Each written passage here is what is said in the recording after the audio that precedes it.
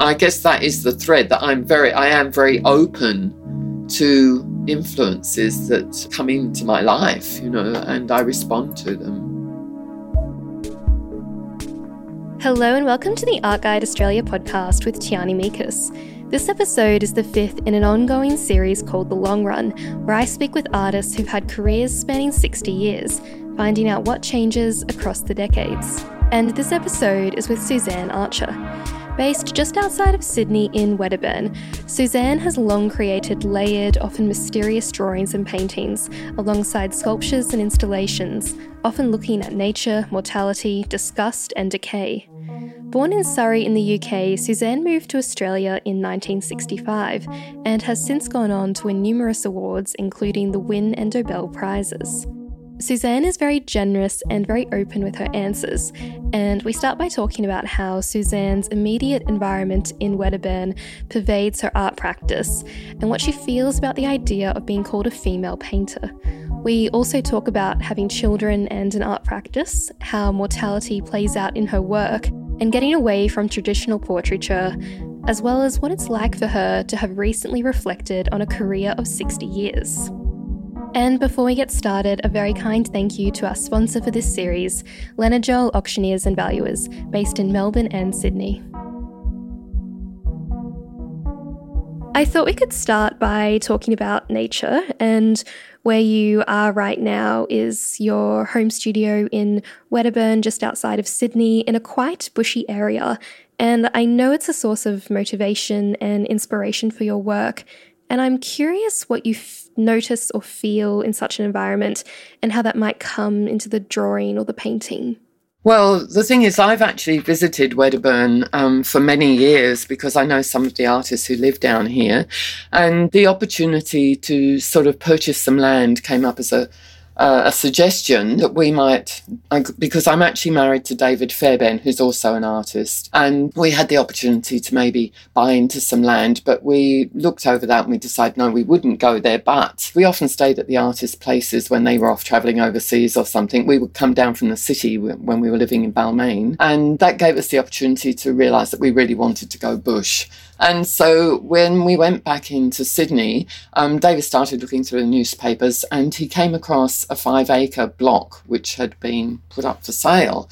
And so he came down and had a look at it, and it seemed that it was a possibility. So then I came down with him and we walked over the block, and it was just a really beautiful piece of bushland, 5 acres on the edge of the gorge. And at the bottom in those days, it used to have a really beautiful sort of billabong. When it poured with rain, it filled up and overflowed and continued on its way. That subsequently did get changed because some of the river unfortunately did get blocked. But it's a spectacular area, and we actually used to be able to climb down the gorge and sit by that pond, and it would be full of frog noises and birds would be swooping in and out, and it was just that wonderful feeling of being isolated from the sort of situation that we lived in, where we'd lived in Balmain. It was a very busy place, and here we were really much more in touch with nature. I started then thinking about, if I move down here, what am I going, how am I going to deal with this environment? But meanwhile, when we actually made the move,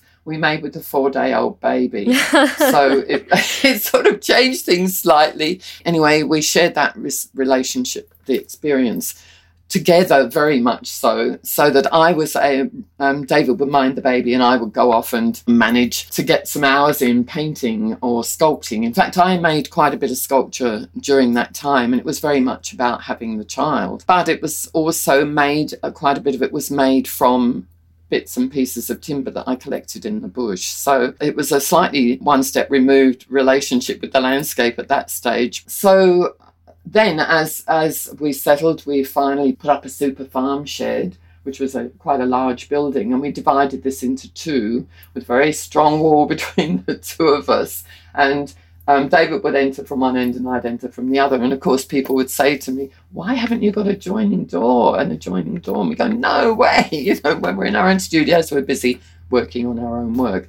And then, of course, gradually, I became totally absorbed with the landscape, and that became very much where my paintings were focused for quite a long time. Walking through the landscape, as I say, climbing down the gorge and having that sort of experience, I started to just absorb a lot to do with the landscape. And although my work is quite abstract, it's an abstract interpretation of the landscape. So I would also occasionally do watercolours, which were much more referential. Really, it was about the abstraction in the work. The landscape has been a large background for any other works I've done. I've always just painted and worked in 3D or whatever as I felt like it. I haven't structured my career as such. If I felt like painting a landscape, I painted a landscape. If I felt like painting something that was much more strange, I did that too, I sort of just wanted to maybe just take it back just a step. Yeah, sure. To you being in the environment. Because the critic and the art historian Rex Butler wrote of your work, it is as though Archer is trying to fill her work with all of the world to produce a life within the painting that would match which she sees during her daily walks through the forest. And I wondered if that felt true to your experience, you're trying to make painting match that feeling. Oh, well, I think, yes, I think so, but not consciously so. I think that is something that's just inherent because I've lived in the bushland now for so long that periodically the landscape becomes the background and the setting for a lot of my work, although I might bring in some other strange imagery.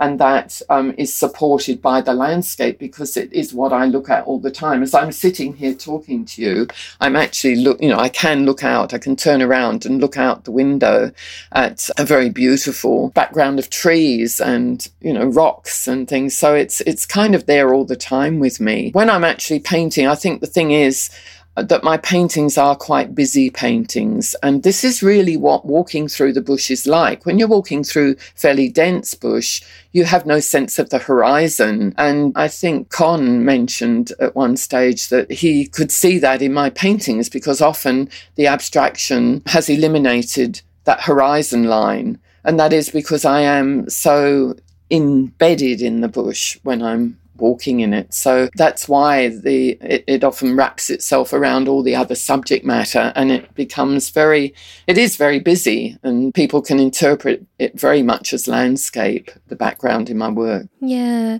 A few painters I've spoken to who capture the landscape in more, I guess, abstracted ways have talked about how that's necessary because what the eye is capable of seeing, like the realist landscape, that's not enough in painting to truly convey the actual experience of that landscape. Well, I agree with that, except that I think a lot of artists step outside the landscape and view it from a distance. So a lot of paintings are about seeing maybe a few trees and shrubs and some flowers or whatever, and then hills in the background or the lake in the background or the mountains in the background. Whereas what I'm really about is getting scratched on my face as I walk through the bush. It's about that experience of being deeply in it and not as an observer looking at it. Also, a lot of people who paint about landscape visit the landscape. They aren't people who dwell in the landscape.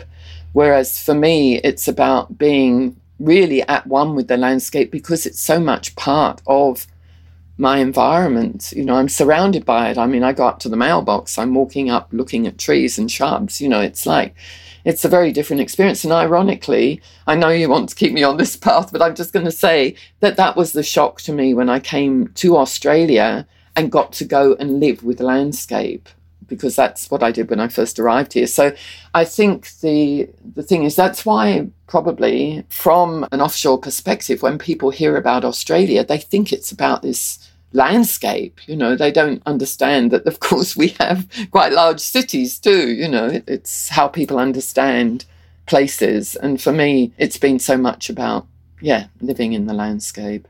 Because you did grow up in England, and when you were growing up, was there, I guess, attention in your family to things like the landscape or to art and culture? Not really. My father, when I was a young child and had sort of art homework, was very supportive of it and was very interested in what I was doing. And ironically, when I did get to the age of about, I suppose, 13 or 14, my parents moved because they were very anxious about me sleeping in a room that had oil paint in it, for instance. So they moved house and they found a house that had a very small room just off of the garage. And that was nominated as my studio. And so I was able to, from this very early age, have a studio. And I'm sure that must have contributed a lot to my sense of self. And my father got me like an architect's drawing board that I could drop down flat against the wall, and actually, really did support me in setting that space up. And I suppose that is the thing that I've always been very confident about my sense of self as an artist, because I started so young. I actually did at 11, they had something called the 11 plus, and that sort of sorted people out who were very academically bright, so-called. At 11, I don't know how they know, but anyway, those kids went on to like what we called grammar schools in England, and the rest of us just carried on at the schools, like secondary schools. And at the age of 13, you had an opportunity to nominate some other interest areas. So I actually said that I wanted to do, would you believe, domestic science or art being the preference. And what it meant was I went to a school, I got into that.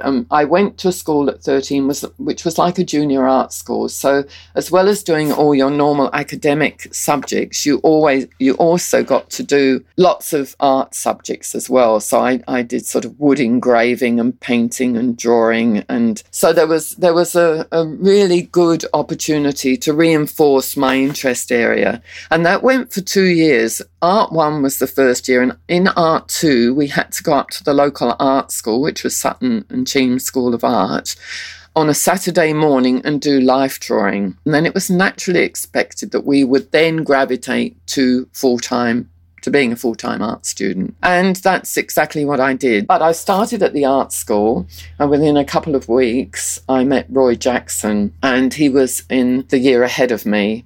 And we fairly quickly formed a relationship, and we were to continue on until we actually eventually got married and had a child, and then got on the boat with this 3-month-old baby and came to Australia. Now, we came to Australia. And can I also just say, you were 19 when you were doing that as well, which is so young. I was 19, yeah. I know, I can't believe it. I thought I was so mature then.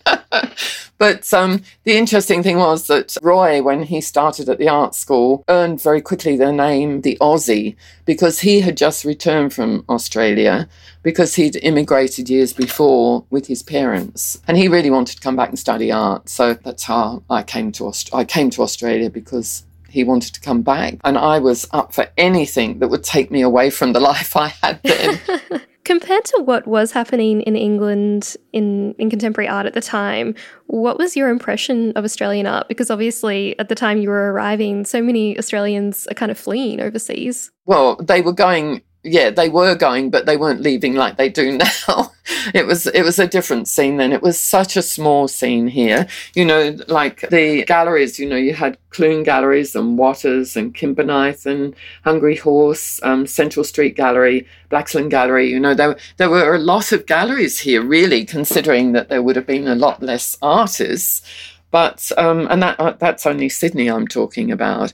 And I think I was very young, and also I had a child.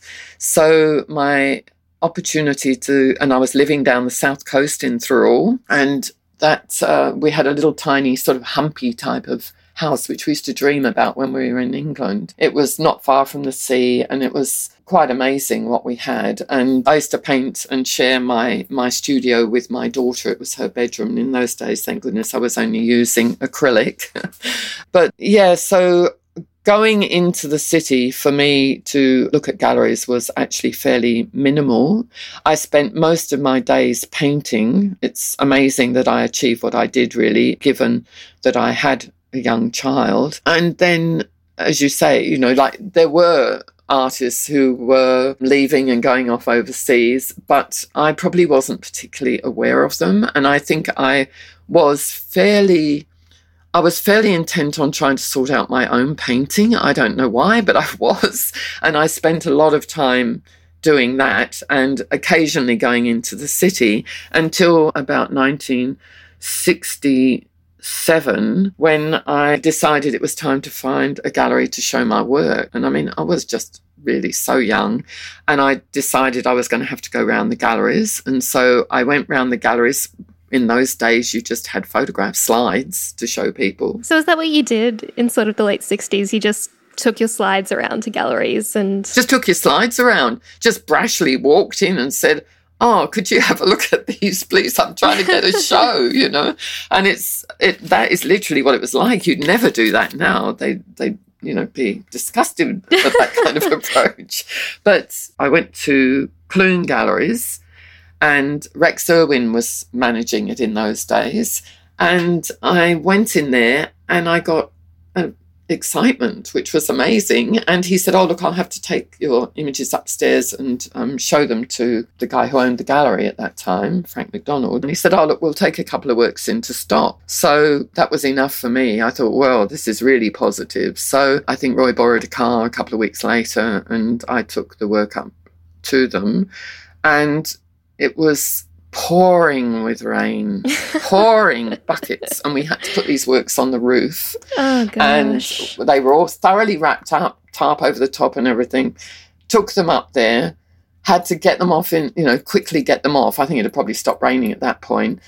And take them in, unwrap them, and there was no image on them. They had got so damp that all the PVA or whatever it was I'd used in the paint had risen to the surface and put this milky film over the top of them. And I was in a bit of a panic, and Roy said to me, don't panic, we'll go off and have coffee. They will be fine when they dry out. And I don't know what Rex thought about it. But anyway, we went back an hour later and they were completely dry and everything was fine. But that was my introduction to my first commercial gallery. Anyway, I went back home, left these works with them. And very soon I got a telegram, because we didn't have a phone. So I got a telegram saying, would I like to be in a 2-person show with an artist called Julius Scherr? And so suddenly it was all going to happen, and I had my first solo show at Clune Galleries. And that had a lot of media attention and a lot of success. And I mean, I looked at the photos and you look very cool and young and glamorous. Oh, very young. But if you read the stories, they're not so intellectual.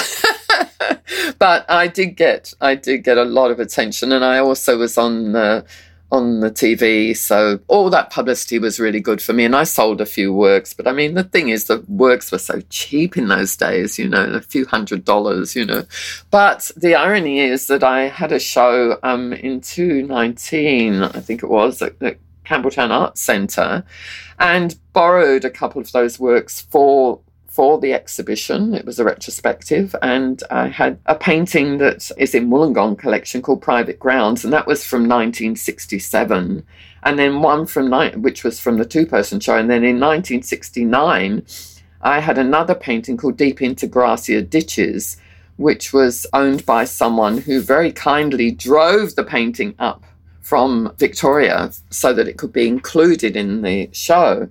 And he realised that the materials I was using were such poor materials. I was using a lot of those posters that they have outside the newsagents that advertise, has Daily Telegraph and then the headline of the day on it.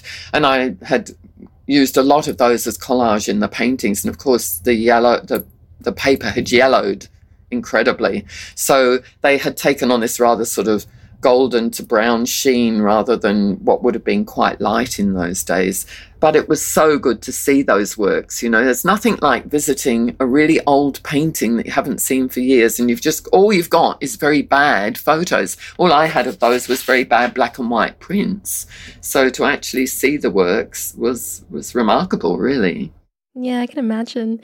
And it seems like at that time you were sort of almost marketed as this quite cool, interesting female painter. And I wondered how being a female painter, has that affected your career over the last 50, 60 years? I don't actually think it has. No, I don't think it has. And I actually hated it when I was described as a female painter. I found that sort of awful. I just wanted to be known as a painter, and I still feel like that. I still just want to be seen as a painter. I don't like the attachment of the gender to it, from me personally. And I don't think I ever had an issue with it. I think I would dare to say I've always been taken quite seriously about the work that I produced. Even as you note, when I was very young, I was taken seriously, and I was showing with the Young Contemporary in the Young Contemporaries exhibitions at Blaxland over several years, and I won quite a number of prizes, even though I was very young. And this has continued through my career, and I've been fortunate that I've had tremendous support from the Australia Council. I have never really, I don't think I've ever really felt prejudiced against because I was a woman.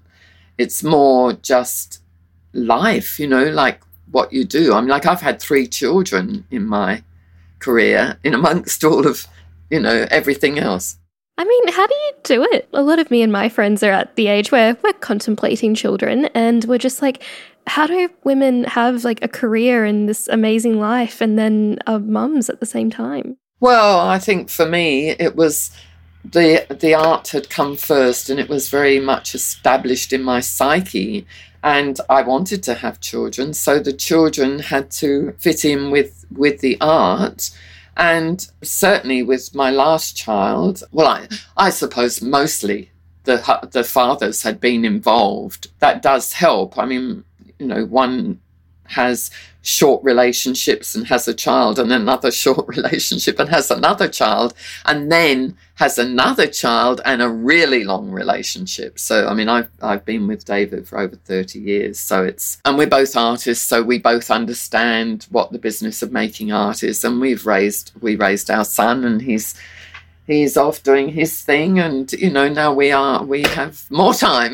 There's often this quite ideological and I guess formal divide for some painters and drawers between abstraction and figuration. And I guess that was maybe particularly potent in the 60s. And your style seems to really almost sit right between the two. And I wondered if that divide or those debates ever affected you at all. No, not really. It's interesting. I've shown with a number of galleries, and it hasn't seemed to bother them at all that I move between the two. For me, as I mentioned earlier, I just go with whatever I want to do, and I love ideas. I really love ideas. So if I suddenly think, oh, I could do that, or I could do that, I can't settle till I've had a go at it and done it. There's a drawing derangement, and it won the 2010 Dobell Prize, and it captures your studio with your severed head hanging from a hook, and there's these objects and animal carcasses surrounding you.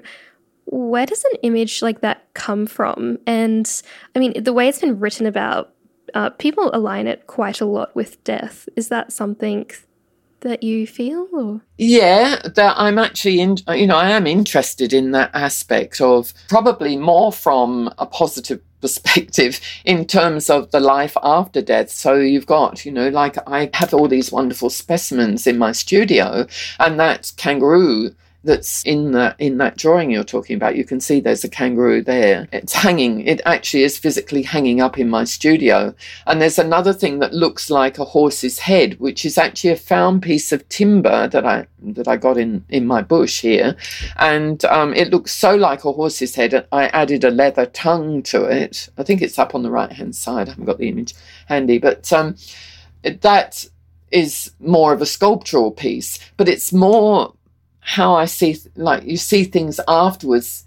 They're no longer alive. They've got another life after death, and it's really beautiful, and it's really intriguing. And I suppose in terms of death, it's definitely not a morbid perspective on it. It's more from the animals as a subject. It's more about me seeing the beauty in their afterlife. And in terms of myself, of course, aging is something, when you get a lot older, you do start to contemplate how you are aging and how things are changing, and what the self really means. And this is something that I became quite interested in and did some reading on and made quite a lot of works about the whole internalization of self being in capital letters. So it wasn't myself, it's myself. And so I got very interested in that. And of course, part of that for me is the aging process and looking back. And I'm sure you realise that in 2019 I put together, with help of Sue Garside and a very good designer, Alison Bell, put together a book about my work. And of course you can see how mixed my subject matter is in that book, reflecting on the past, and how interesting and quite emotional it is when you actually start looking back to try and find out who you were when you were young. And in order to fill out the story about my history as a person and an artist, I had to look right back, and it was a real education. And then looking back at the early work and dredging everywhere that I could possibly find the old work was incredible. It was pretty emotional, but it was also amazing to look at one's life like that, and then to have someone else organize it all into some perspective in a book. Can I go back just a little bit to that question about death? Because something that just occurred to me is, are you painting death from the point of view that it's imaginable in some way, or is it the complete unimaginability of it?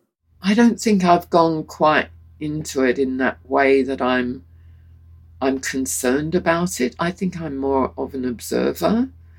So as I was saying, when I'm painting about death, it's really more about the animal remains that I've been intrigued by, and then the fact that I married my head with it, I guess, is partly because I'm there, and if I'm looking at this whole environment. In fact, I think my head was added quite late in the piece, in that drawing that you were talking about, the Dobell.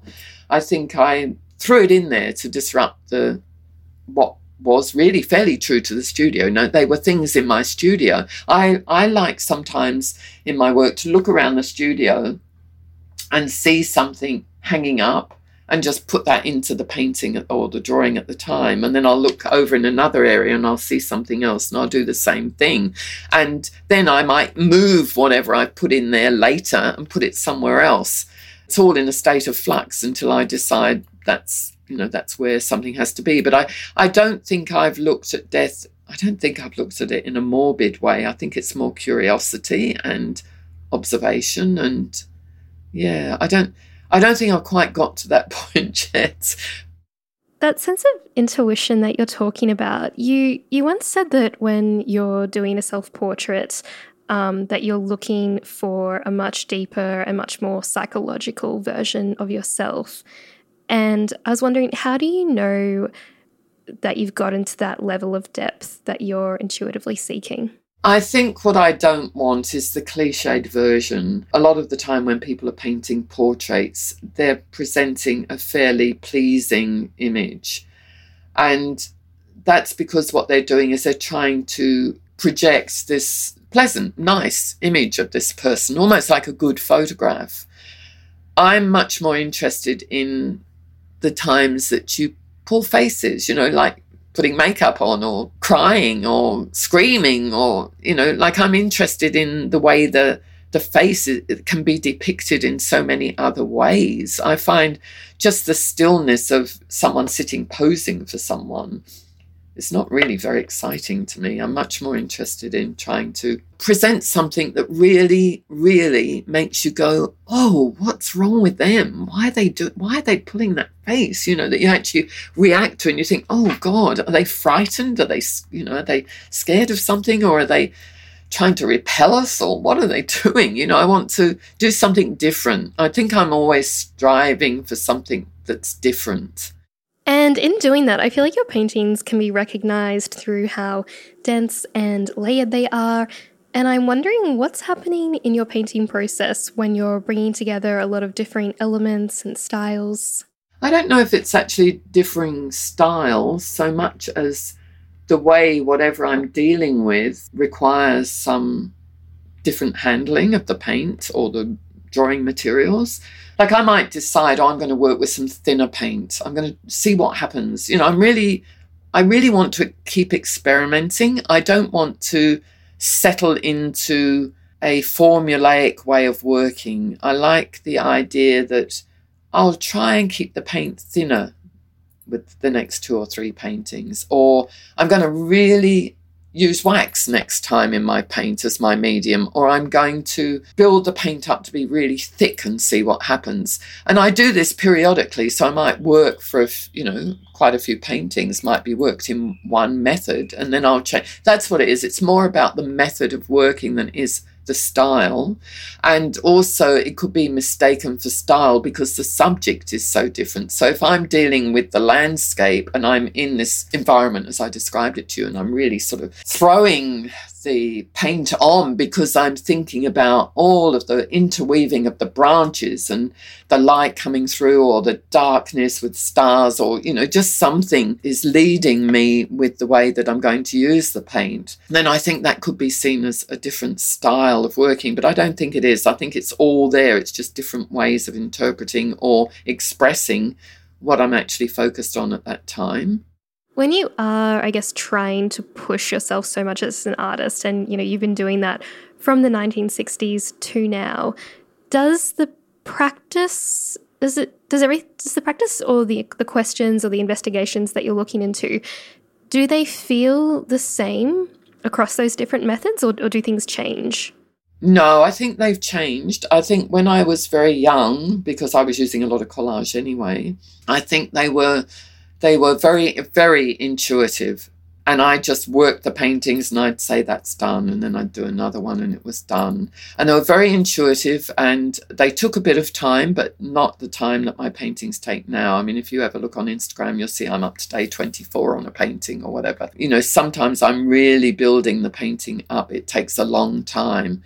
And I changed the painting a huge amount. I mean, it's really funny thinking about Instagram.